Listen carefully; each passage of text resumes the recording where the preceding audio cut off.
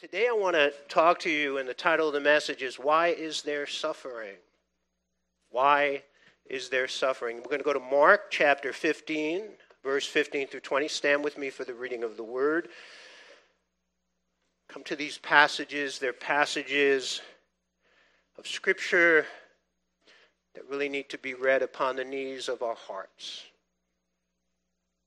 So the word of God. So Pilate wanted to gratify the crowd, released Barabbas to them, and he delivered Jesus after he had scourged him to be crucified. Then the soldiers led him away into the hall called Praetorium, and they called together the whole garrison. And they clothed him with purple, and they twisted a crown of thorns, put it on his head, and began to salute him, "Hail, King of the Jews." And then they struck him on the head with a reed and spat on him. And bowing the knee, they worshipped him. And when they had mocked him, they took the purple off him, put his own clothes on him, and led him out to crucify him. Heavenly Father, Lord God, we come, Lord God, to a passage, and we come, Lord God, in humility. Lord God, we come with great reverence to see the King of Kings, the Lord of Lords, the creation of all, and what he would endure, Lord God, for us to bring salvation and forgiveness, Lord God, to each and every one of us who believe upon his name, upon his work. So, Father God, I pray, Lord God, that you would put it in our hearts, Lord God, to come to this passage today with an open heart, Lord God, come upon the knees of our heart, and that you, Jesus, would minister your word to us. And we pray this in the name of Jesus. Amen. You could be seated. So what we have here, you see, again, the suffering of the Lord, and in this passage, a number of things that were done, again, to the King of Kings. He is scourged. And what the scourging involved, that instrument was called a flagrum. And the flagrum was a stick, a staff, and attached to it were leather straps. And at the end of the leather straps, you had sharpened pieces of lead.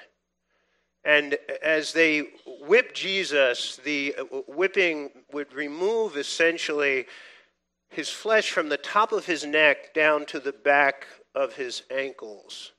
And with each swing of the flagrum, it would wrap around, not only take the flesh off his back, but wrap around and affect his chest, his torso, the front of his torso, his front of his thighs, the front of his calves. And a lot of the times, the history tells us that when a person was receiving these lashes, they would be tied to a stake. And it was so brutal that it frequently would remove the flesh, the skin, completely from the surface, even ripping the muscles. And they say that you could actually see on some of these people who experienced the exposure of internal organs, the kidneys, the liver, the lungs. A lot of times after this scourging, the person would actually die. And I believe when Mel Gibson did the Passion of the Christ, he did a good depiction of how brutal and how horrible this actually was. Now, they also put it says in the scriptures, Matthew calls it a scarlet robe and Mark calls it a purple robe. And the critics of Scripture say, see, they were confused. I'll just say this: purple robe, red robe. By the way, John and Luke also mention a purple robe. But it just suggests that the robe had, in the sunlight, you ever see purple, you see red. It's different shades. And I think with all the blood that was flowing from Jesus, if it was a purple robe, it became a scarlet robe. And then they placed a crown of thorns upon his head. Again, we get a little stuck in a thorn bush here in America. The thorns in Israel, and I brought this back from Israel, and if you ever want to come up and see, the thorns are 2 inches long. And when they were fresh, incredibly sharp. I think sometimes, in fact, we always warn the kids when they're singing here, don't walk into some of the kids have actually gotten a little stuck as they've backed up into it. They pressed it down upon his head. And then it tells us that they beat his face with rods and beat him, just brutally. And then they mocked him, mock worship. They spit on him. They acted like they were worshiping him. He was so brutally beaten that in Isaiah chapter 52, verse 14, and you read the Gospels and you read about the crucifixion of Jesus and the brutality of Jesus, you go to Isaiah 52, 53, sometimes the prophecies are actually more graphic than the actual explanations of the apostles. And here it says, just as many were astonished at you, so his visage was marred more than any man, and his form more than the sons of men. He was so marred that he began to not look human, so torn to shreds, bruised and bloodied and scarred and torn and cut and bleeding. And then the passage says, then he was led away to Calvary, and he carried his cross to the place where he would then die. He suffered. He suffered for us. He took our suffering upon himself, so that essentially the suffering that he experienced, then it was ultimately a separation from the Father on the cross when darkness came in the 12th hour, 12 o'clock noon, and he cried out, my God, why hast thou forsaken me? Ile, Ile, lama sabachthani. That there was a separation in his humanity from the very divinity of God, and he suffered our hell upon the cross. And that is a hell that we would never have to suffer if we put our faith in Jesus as our Lord and Savior. But yet there is still suffering that we suffer here as human beings and as Christians, right? So in Romans chapter 8, 16 and 17, it says, the Spirit himself bears witness with our spirit that we are children of God. Again, speaking of the children of God, these are Christians. They have been redeemed, they have been saved, they've been justified by the blood of the Lamb. And he says, and if children, then heirs, heirs of God and joint heirs with Christ, if indeed we suffer with him, that we may also be glorified together. So there is no suffering in the next life. There is no sickness, there is no death, there is no pain. But in this life we experience suffering. In Romans 14:22, it says, strengthening the souls of the disciples, exhorting them to continue with faith and saying, we must, through many tribulations, enter the kingdom of God. By the way, that's Acts 14:22. I've been fixated on Romans in my personal devotions. That we would go through many tribulations, many trials. And the passages, again, the Bible is very honest with this. Sometimes a cultist, a false teacher will say, come to Jesus and everything will be fine. There will be no suffering. There will be no pain. Your teeth will never need to be cleaned by the dentist, right? You will never have body odor. You will be rich. You will be successful, and you will never get sick.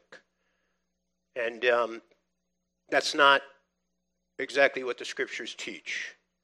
In 2 Corinthians 4, 8, and 9, we are afflicted in every way, but not crushed, perplexed, but not driven to despair, persecuted, but not forsaken, struck down, but not destroyed. We still have victory in this tribulation. We have victory in the trials. Galatians 6:2, bear one another's burdens, and so fulfill the law of Christ. The word burden there is the word weight. That not only do we have our own personal suffering that we deal with, but we suffer with others. Now, Paul writes in Philippians chapter 1, I carry you in my heart, I carry you in my mind, I carry you in my prayers, and he says, I carry you in my bowels. Think of this, because they tell us that there are more neurotransmitters in our lower abdomen than there are in our brains. And where do you hurt? When somebody that you love is hurting, when you're hurting yourself, right? We hurt here. And again, we suffer with others. Yesterday, afternoon, a friend of mine called me up. He doesn't live here. He's not from the church. Good friend. He's a rancher out in Oklahoma, a very successful businessman. And he called me up and he said to me, I need to share something with you. And he said to me, and this is a man, I've come to love him. He's a real man, a cowboy. It's like John Wayne. And he said to me, I was diagnosed with an aorta abnormality. I have a very large cyst on my aorta, and it's threatening my life. And he's strong faith, and he said, I believe if I die, I will go to be with the Lord. He goes, I have total confidence of that. We frequently talk about the Lord. But he's got a wife and 2 small children. And so that burden comes upon your heart. You carry the burden of other people, with you when they come to you and they share with you their trials. And so we don't just carry our own burdens, and this is true, you carry the burdens of others. And you carry that pain in your heart. 2 Corinthians 4:17-18, it says, this light momentary affliction is preparing us for eternal weight of glory beyond all comparison, as we look not to the things that are seen, but to the things that are unseen. For the things that are seen are transient, but the things that are unseen are eternal. So here we are again. We suffer, we experience pain, we experience tribulation, but essentially one day we will be delivered from them all. But while we're here now, we experience pain and suffering. There have been a number of books that I've read that try to explain to us why we suffer. I think many times we don't quite understand why we suffer. Sometimes, I think as Christians, we think we shouldn't be suffering. Sometimes people lose faith in God. Sometimes people blame God for their personal suffering. And these are some books they shed some light on it. The Problem of Pain is a great one by C.S. Lewis. Harold Kushner was a rabbi. He wrote, when bad things happen to good people, we sometimes wonder, why has this happened to me? I've been living right and good. And then Philip Yancey, where is God when it hurts? And sometimes people wonder that. Where is God? David did in Psalm 13. Where are you, O Lord? Have you deserted me in my pain? And making sense of suffering, that's Joni Eareckson, who was a very successful diver who dove off and basically crashed at the bottom of the pool and was now paralyzed from the neck down. Joni wrote a book again trying to make sense of the suffering that we experience. So why do we suffer? Why is there suffering that occurs in our life? And I want to propose 5 things to you. These will help you. As I really came to understand the Bible, I think you'll find a piece to the puzzle in philosophy, or a piece to the puzzle in psychology, a piece to the puzzle in sociology. But the Bible gives us the entire puzzle. So there have been some great books and some great poems and some great songs and some great essays that have been written as to why we suffer. But the Bible gives us 5 reasons why we suffer as human beings. And the first is Satan. By the way, Satan is there at the scourging of Jesus. In fact, I believe it is his last attempt to kill Jesus. Because Satan did not kill Jesus on the cross. Who killed Jesus on the cross? I know we in our deep holiness and righteousness, we will say, I crucified Jesus, but the Father crucified Jesus. Jesus crucified Jesus. The Spirit crucified Jesus. God crucified Jesus on the cross. He said, I lay down my life of my own accord. Nobody takes it from me. But Satan was trying to kill Jesus right at his birth, right? Herod trying to kill the children, the boys, right, of Bethlehem. He wanted to kill Jesus. He did not want Jesus to go to the cross. He understood what would happen if Jesus went to the cross, died on the cross, won the victory, and then was raised from the dead. So Satan is right there with his minions, the Roman soldiers, trying to kill Jesus. The beating was, again, so severe that it could have killed a weaker man. So Satan, he causes pain. In 1 Peter 5:8, be sober, be vigilant, because your adversary, the devil, walks about like a roaring lion seeking whom he may devour. Right? He's always on the prowl. If you see a roaring lion going after the gazelle, who does the lion go after? The weakest, right? Goes after the smallest. The one that's wandered away, the wildebeest that's wandered away, the gazelle that's wandered away from the flock, and suddenly they become prey. And Satan is always looking. He's always looking for that weak person who has wandered away from Jesus, who he can attack. John 10:10, the thief does not come except to steal and to kill and to destroy. He said, I have come that they may have life and that they may have it more abundantly. Jesus comes to give life. Satan comes to bring death, to bring destruction. He steals away the precious things that God has given us. So when you're experiencing at times, you may see people who will say, I blame God for this. Be careful that it's not God who has come and stolen from you or maybe hurt you or hurt somebody you love. Be careful, because that's the work of the devil. Now, in light of that, we are not to fear him. We are to fear God. To fear God is reverence. It is to live with a sense of awe and deep respect. Reverence is worship. We focus on that which we fear. Do you realize that? When you begin to fear Satan, you begin to focus on him. A number of years ago, there was a book written, This Present Darkness, and it went through the church like a wildfire. I don't know how many of you remember that. And it was about Satan and his attacks against the church, and everybody in the church suddenly was focused on Satan. It was like every time we picked up our Bible, we thought Satan might be under it. So now our focus was on Satan, right? We are reverencing Satan and not reverencing God. He gets our attention.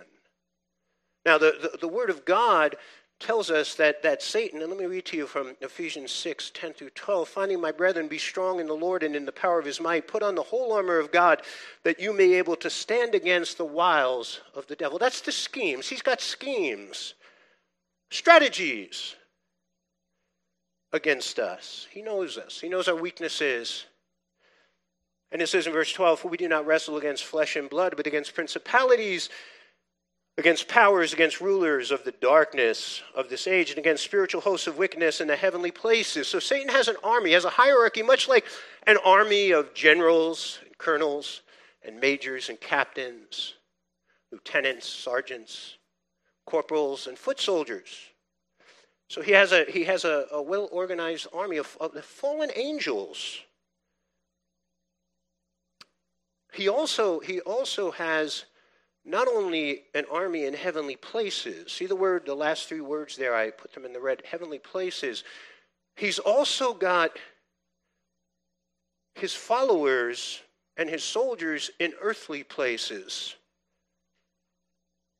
So John 8:44, just one of numerous verses that you can find in the scriptures, you are of your father the devil. He's talking to the religious leaders. Your father is the devil. And the desire of your father you want to do. He was a murderer from the beginning and does not stand in the truth because there is no truth in him. And when he speaks a lie, he speaks from his own resources, for he is a liar and the father of it. So he has human beings who he basically has control of. Politicians in Washington and other places. Demonized, possessed under his power in the educational institutions, in the church. He has his people. He's a murderer and he's a liar. Look at again our world. See those who are murderers, who advocate the murder of the unborn. And now, not only the murder of the unborn, but the murder of the born, infanticide. You look at the struggle with the cities of America, DAs, where you can go out and you can murder, you could rape, you can steal, and you will be freed in a day or two. But if you stand against to protect yourself, you could be put in jail for a lifetime. Read Proverbs about the unjust leaders who free the guilty and punish the innocent. So he has his people. What happens is, I think I hear this in the church a lot, and we have to be careful of this. So now we began to fear Satan's minions. Right? We began to fear the very minions of Satan, not just the Satan and the fallen angels, but now we begin to fear those he has in power in the political realm, in the educational realm, in other realms. And that fear message goes out. It's very strong. Right now, the message goes out. You need to buy guns. I'm not against the Second Amendment. I'm for the Second Amendment. But you need to buy guns because they're coming for you. You need to buy gold because they're coming for your money. I get some newsletters of people who have been telling me since 2000, and I'm not against, I believe in a diverse portfolio. To have some gold or silver or platinum is a good thing. But I've been listening to these people for years, and it's like, buy gold because they're coming, and gold is going to be worth so much money. But in 12 years, gold didn't increase by more than 6% totally. And if you were in the market, you would have tripled your worth. But it's fear. And the media plays on fear. Not only does CNN and MSNBC play on fear, so does Fox play on fear. You watch Fox and you will leave there afraid because they're coming for you. I study the martial arts vigorously every day, an hour or two. You know what the odds of me dying from somebody attacking me are? You know what we're going to die from, really, for the most part? We're not going to die from the boogeyman coming up through the front door to attack us. We're going to die from cancer or arterial sclerosis or heart disease, or some other lifestyle disease. And so we study it. Again, that's not the main reason why I study the martial arts, to be protected when it comes in. I think the martial arts will probably do more for my longevity and just the benefits that I get from it physically than ever having to use it to defend myself. If most of us came into that place of reality, I think we would probably eat better, exercise more. If we drink, we'd probably stop drinking. If we smoke, we'd probably stop smoking. We change our lifestyle. That's ultimately the thing that's killing people. You don't even think about this. Auto accidents are killing far more people than violence. And so heart disease and cancer and everything else. But again, what have we been made to? To fear. Fear, right? Fear the devil. Fear the evil minions that are out there because they're coming for you. They're coming for your life. So we live in fear. Our focus is on Satan. He becomes the worship of our life. Instead of fixing our eyes on Jesus, the author and finisher of our life. Think about that. So what do we do? What do we do with Satan? We focus on the Lord. Now, the Word of God tells us in Ephesians 4:27, and do not give the devil a foothold. Right? Don't give him a foothold. And that is a good picture of the foothold, a bear trap or a raccoon trap. Once you step into it, forget it. It goes. The poor bear, they should be outlawed. The poor bear, the poor raccoon has to bite its leg off to be free. You know, once Satan gets us in that foothold, it's really hard to get out, right? Drugs, alcohol, pornography, jealousy, anger, rage, fear, prejudice, bigotry. Once we get caught in that trap. You know, if you've ever gone fishing and got a fishing hook into your finger, it goes in so easy. It's so hard to get out. It has those little burrs on it. You know, sometimes you have to take the knife and cut the skin to be able to get it out. But that's what Satan does. He gets us. So we have to be careful not to step into his traps. He puts those traps around us all the time. And then to put on the armor of God.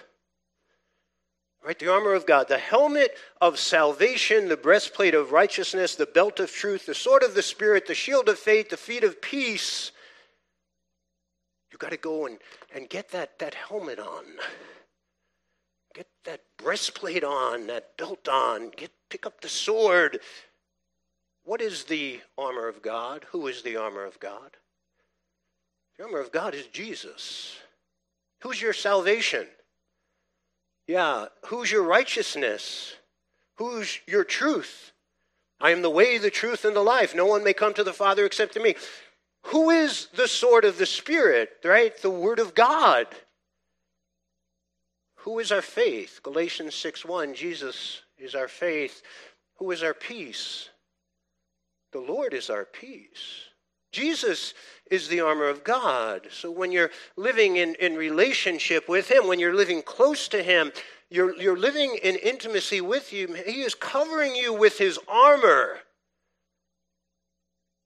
By the way, when the devil comes knocking on your door, if you answer it, you're in trouble. Let Jesus answer Satan at the door. The armor of God. So we are not to fear him. But if we allow him to trap us, he will cause tremendous pain and suffering in our lives. Number 2, sowing and reaping. If you've ever had a garden or a little bowl of dirt that you put seeds in, sowing is planting seeds. If you plant tomatoes, what do you get? Yes, you get tomatoes. If you plant pepper seeds, what do you get? You get peppers. If you plant cucumber seeds, what do you get? You get cucumbers. All right, that's very positive. If you plant weed seeds, what do you get? You get weed. Not that kind of weed. If you plant belladonna seeds, what do you get? You know what belladonna is? It's poison.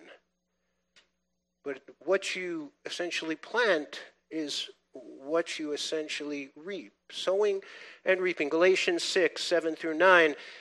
Do not be deceived. God is not mocked. For whatever a man sows, that he will also reap. For he who sows to the flesh will of the flesh reap corruption, but he who sows to the Spirit will of the Spirit reap everlasting life. And let us not grow weary while doing good, for in due season we shall reap if we do not lose heart.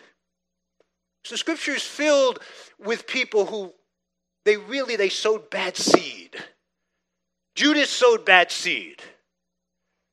The 10 brothers of Joseph, they sowed some bad seed. Ahab, Jezebel sowed bad seed. Ananias and Sapphira sowed bad seed. And they reaped. They reaped a harvest of pain and suffering. While there are those in the Scriptures you see who sowed good seed. Joseph sowed good seed. Caleb, Joshua, we've been looking at them on Wednesday. They were good seed sowers. The King Josiah, Elijah, Elisha, Deborah, Mary Magdalene.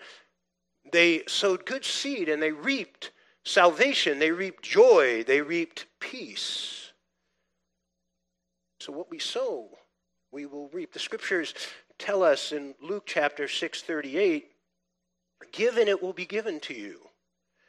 A good measure pressed down, shaken together, running over will be put into your lap. For with the measure you use, it will be measured to you. So not only it's a matter of what we sow, but how much we sow.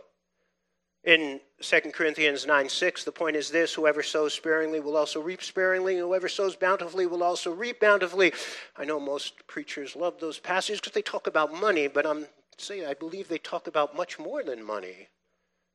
It's talking about your life. Those who go through life and sow good into the lives of others, they sow love, they sow encouragement, compassion, kindness, giving. It always comes back. And those who go through life and sow pain into others' lives, discord and gossip and slander, they backbite, they hurt, they hate, They sow fear into other people's lives. What you have, again, I call it the boomerang effect. When I was a kid, we were throwing a boomerang, and one of the guys who was a bit of a bully, he threw the boomerang, and wonderfully, when that boomerang came back, I remember the day, it was like, and it hit him right in the back of the head and knocked him down. I wasn't a Christian then, but glory to God. But what you sow, you will reap. See, a lot of people through the years in counseling, they come and they've got problems. They've got money problems. They've got marriage problems. They've got people problems. They've got all these problems. And then we'll stop and we'll look at what they have been sowing, and they are the cause of most of the problems that are in their life. So we are sometimes the cause of our greatest suffering and pain. Number 3, God's discipline. In Hebrews chapter 12, 4 through 11, let me read this to you. You have not yet resisted to bloodshed, striving against sin, and you have forgotten the exhortation which speaks to you as to sons. My son, do not despise the chastening of the Lord, nor be discouraged when you are rebuked by him. For whom the Lord loves, he chastens, and scourges every son whom he receives. If you endure chastening, God deals with you as with sons. For what son is there whom the Father does not chasten? But if you are without chastening, of which all have become partakers, then you are an illegitimate and not sons. Furthermore, we have had human fathers who corrected us, and we paid them respect. Shall we not much more rapidly be in subjection to the Father of spirits and live? For they indeed for a few days chastened us as seemed best to them, but he for our profit, that we may be partakers of his holiness.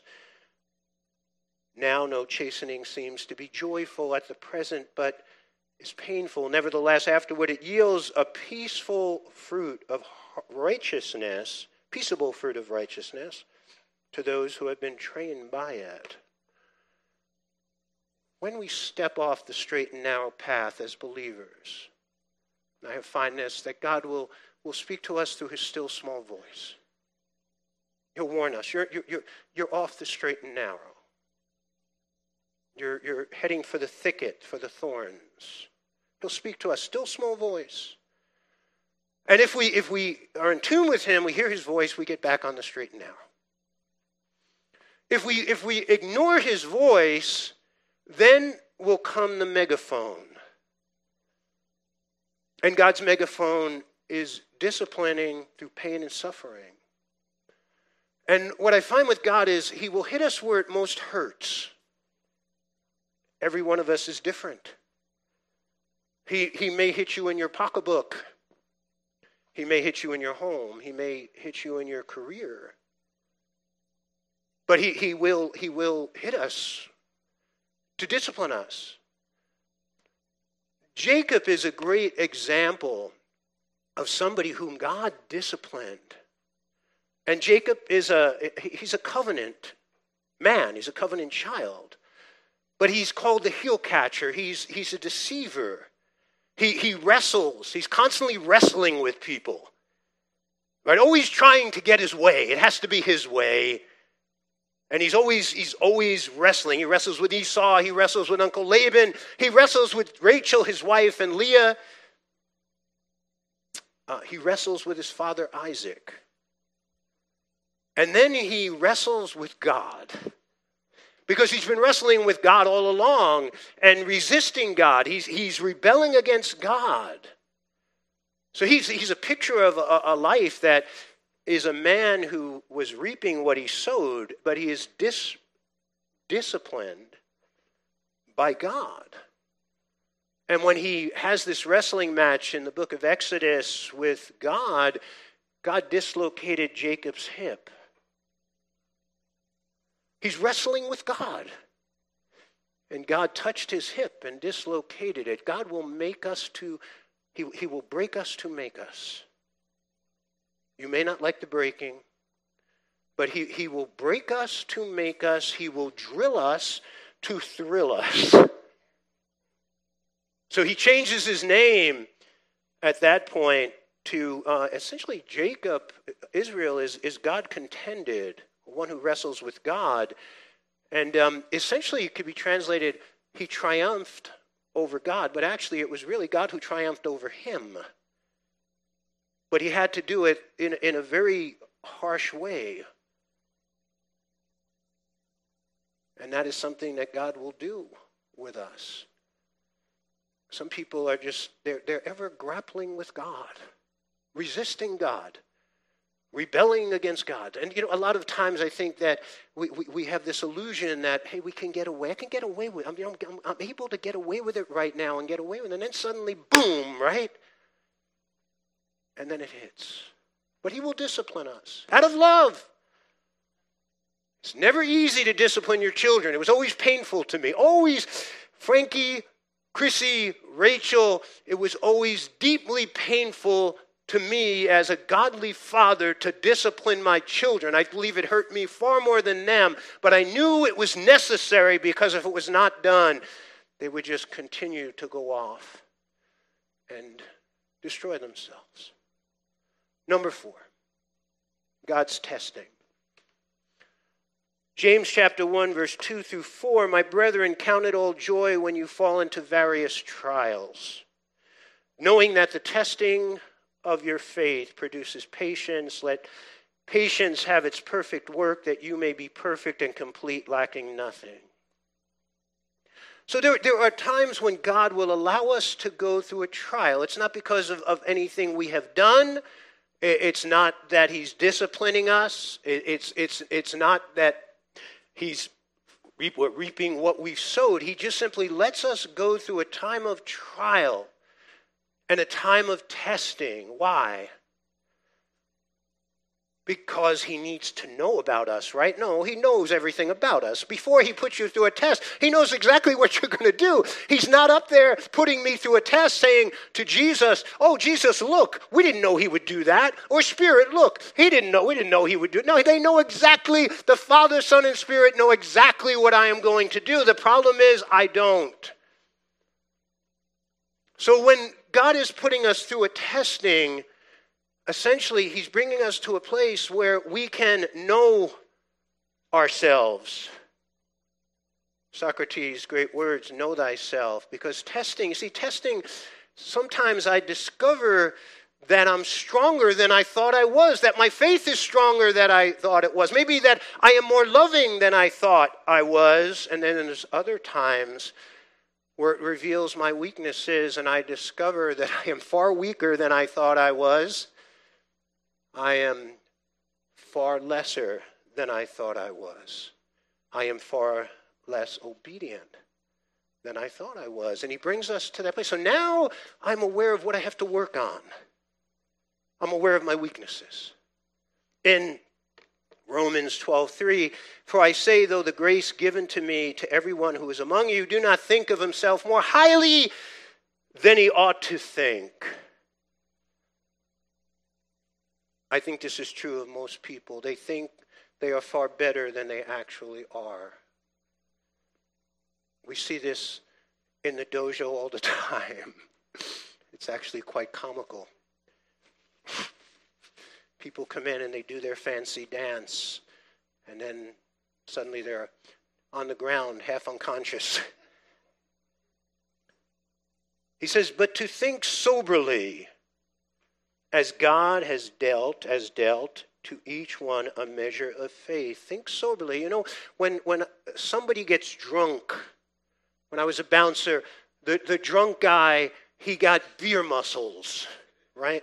He gets beer muscles, and he basically you have Billy Bear, the belly king, right? He's got the big, he doesn't have a beer belly. He's got a keg. He's been sitting at the bar. He's had far too many drinks. And now he is going to pick a fight with the bouncers, most of whom are 240 or 50 pounds with tiny waists, trained in martial arts and all sorts of other things. And he shouldn't be challenging them to a fight. I mean, if there was a fighting contest, maybe he would have a chance. But he's got beer muscles. and he's not sober. And so the Word of God here says we are to think soberly, to have a right estimation of who we are, what we are, of our strengths and our weaknesses. And that's what testing does. Anybody who trains in the gym, you know this. You test yourself, right? You test your bench press. You test your squat. You test your deadlift. You see, test how many push-ups you can do. You test how many pull-ups you can do. If you're a runner, you test yourself, right? You go, and Raphael went into a marathon. You were tested. Sue and I, we were doing triathlons years ago. That's the test. We train for weeks at a time, and then we go out and we test ourselves. But suddenly now you have a good estimation of how strong you are, maybe how weak you are. Well, God will put us through tests. Life is a test. And he will put us through tests, and sometimes they're very uncomfortable, sometimes they're painful, sometimes they bring suffering, but he's putting us through a test to grow us into the image of Yeshua. Last point. We experience pain and suffering because we live in a fallen world.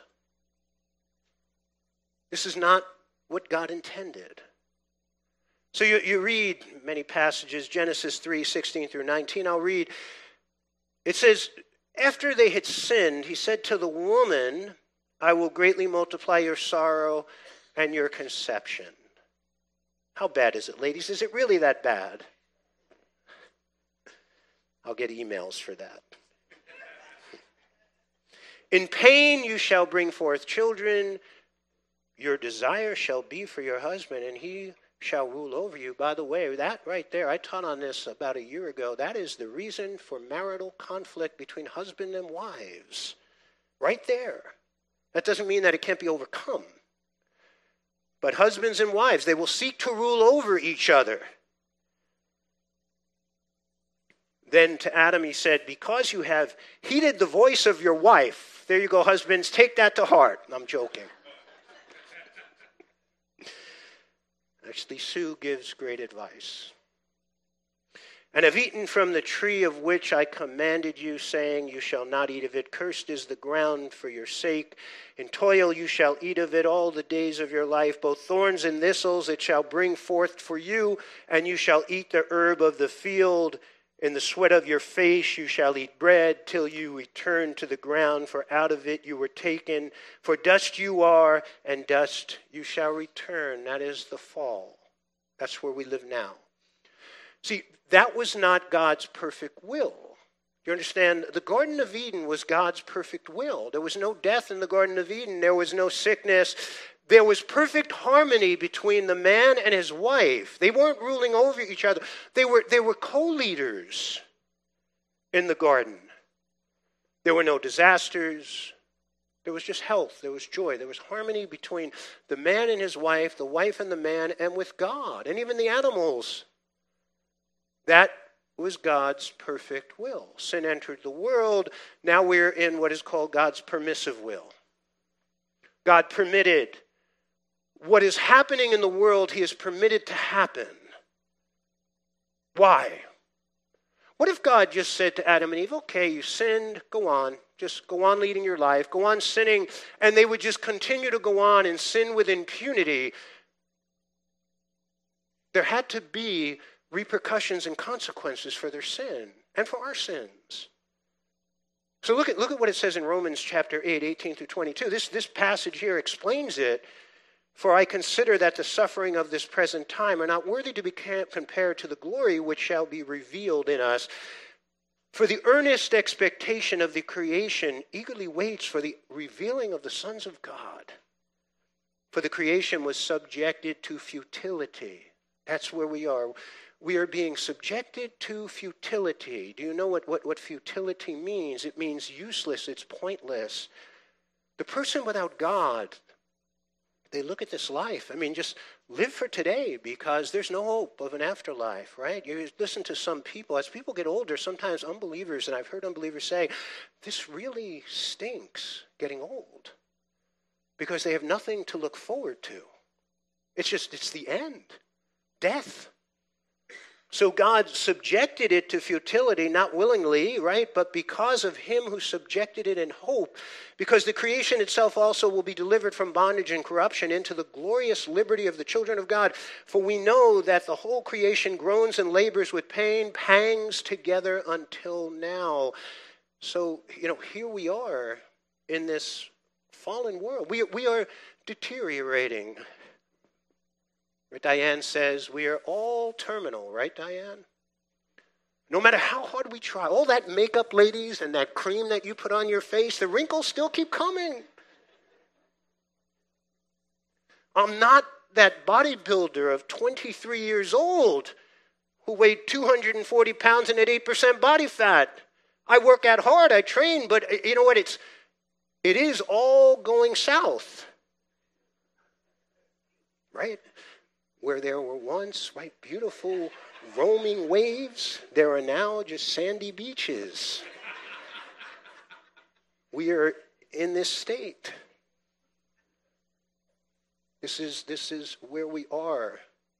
I'm going to give you something positive here, because even in this state, in this fallen world, you can live a life of peace and joy and hope through Jesus, and you can blossom. You can blossom. Even let me say this to you. I was talking, my daughter Rachel, really, meditating on the death of Jesus.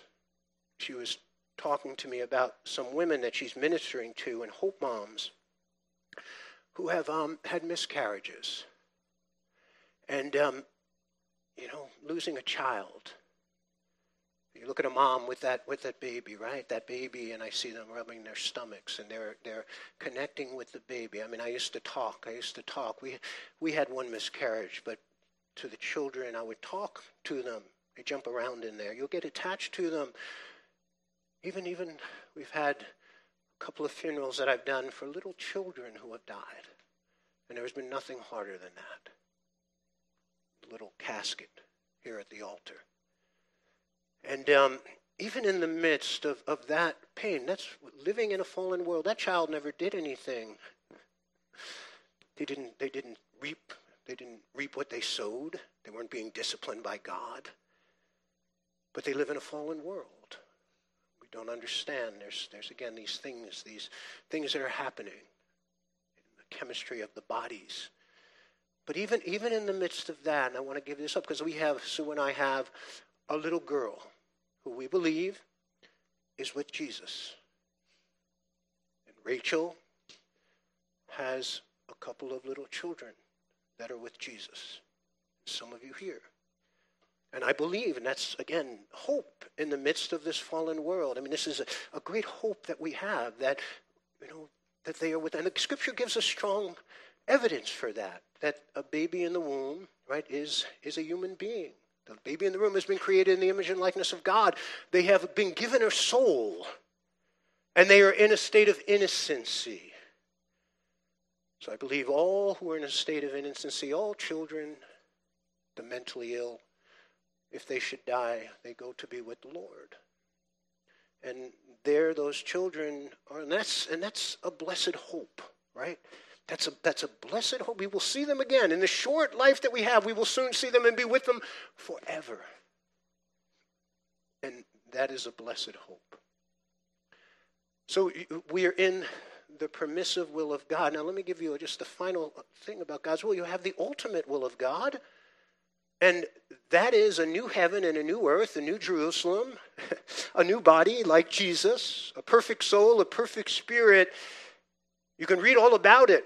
Read all about it in Revelation 21, 22. Here's one verse on it. For God will wipe away every tear from their eyes. You're not going to remember the pains of the past. There shall be no more death, no sorrow, no crying.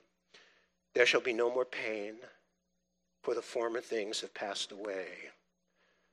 And this will all be an afterthought, if not completely forgotten, as we will spend eternity in this place of incredible bliss and incredible joy. So here's my wrap-up, my key application. We have a hope Satan will be cast into the lake of fire. He's on borrowed time. When Jesus was on the cross and he said, "It is finished," Satan is on borrowed time. I think what you see happening in our world right now, he knows his time is short. But again, he's active. He has an army. Don't give him a foothold. Don't fall for his schemes. And keep yourself in the armor of God in Jesus. And I believe with that, you will experience far less pain and suffering. Focus on sowing good. Sow good, sow righteousness, sow wisdom, sow love, because that in itself will keep you from much pain and suffering. Stay on the straight and narrow path. Obey God. That will keep you from much suffering and pain. When you are obeying God, he's not going to have to discipline you. And even if you should step off slightly, you know what? Just listen, because that still small voice will correct you to get right back on the straight and narrow. Because if you veer off, you're going to get afflicted. And he will use his megaphone. You will be tested. Sorry, that's one you're really you're not going to avoid. He's going to test you. God tests me frequently. But look at the testing. See where you are. Notice your strengths. Notice your weaknesses. Rejoice in doing the things that are going to make you progress and growing in the grace of God, becoming less that Jesus may become more, so that you can be conformed more and more to the image of Jesus, the image of God's Son. And then last, we live in this fallen world. And just sometimes bad things can happen, even to the most obedient people. And again, we're living in the permissive will of God. I think that in those times you must trust in God. Know that he loves you. Hope in a new world that's coming. And we have been given the power and authority and the Spirit of God that we can turn even the driest, most dead desert into a field of flowers. You have that. Amen? Amen. In the midst of a falling world, in the midst of pain and suffering, he loves you. He loves you, and nothing can separate you from his love. Nothing can separate us from the love of God that has been given to us through Jesus Christ. If he would do that, that is proof of his love for you. Amen? Let's pray together. Father, I pray, Lord God, this morning you would just, Lord, impart in print your word upon our hearts. Life can be hard. It can be tough. It can bring, Lord, pain and suffering. May we, Lord God, remember these 5 great truths that you've given us in the word. And know, Lord God, and understand that maybe why we are suffering. But let us always look to you, Lord God, at the one who suffered for us on the cross to ultimately deliver us from all suffering, our Lord Jesus Christ. May he be the King of your lives. May be he the Lord of your bodies. May he be the Savior of your souls. Amen. You can stand with me. Oh, communion. Oh, sit down. See, we get caught up in the Spirit of God. Many times I don't even know I'm up here. It's transcendental. It is. Preaching the word. I've come up here at times with a virus, sick, and just can preach without any feeling of illness. So you just kind of forget where you are. Take of your cup, take of the bread. If you want to stand, you can.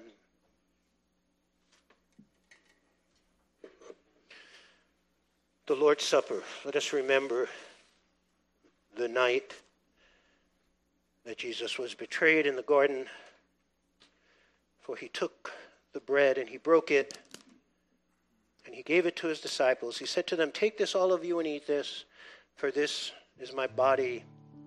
Do this in remembrance of me." In remembrance of our Lord's body that was pierced for us on the cross of Calvary, that was scourged, Lord, for us. Let us all partake.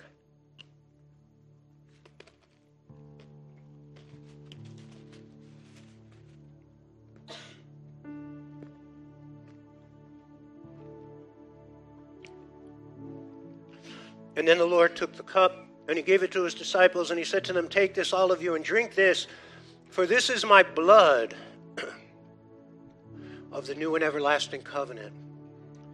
Do this in remembrance of me." And Lord, it is your blood, your death, that you basically experienced for us, that covers our sins and makes us, Lord God, acceptable to you. And you see us the way you see your Son, in total righteousness. What a wonderful gift. Truly amazing. Let us all partake.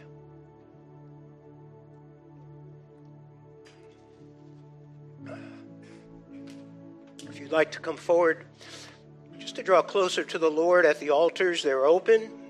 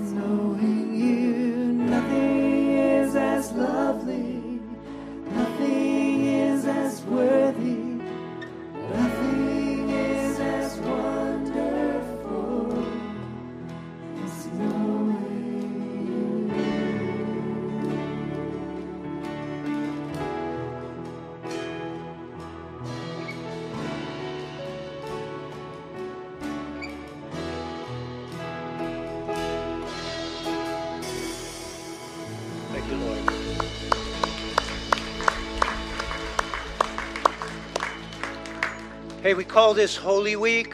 Make it a holy week. Draw closer to God. Spend more time in prayer. Spend more time in His Word than you would normally do. And Good Friday, again, special night. It's the night He died for you. I know most people will come out for Easter Sunday, but that's the day He died for you. 7 o'clock service. Come and worship Him. Come and let your heart be rendered. Let it be broken for what He did for you. And He will fill you. He will fill you as your heart opens with a greater blessing of His love and His grace. God bless you all this week. Go home, be safe. Have a good Lord's Day today in His presence. Amen? Amen. God bless you.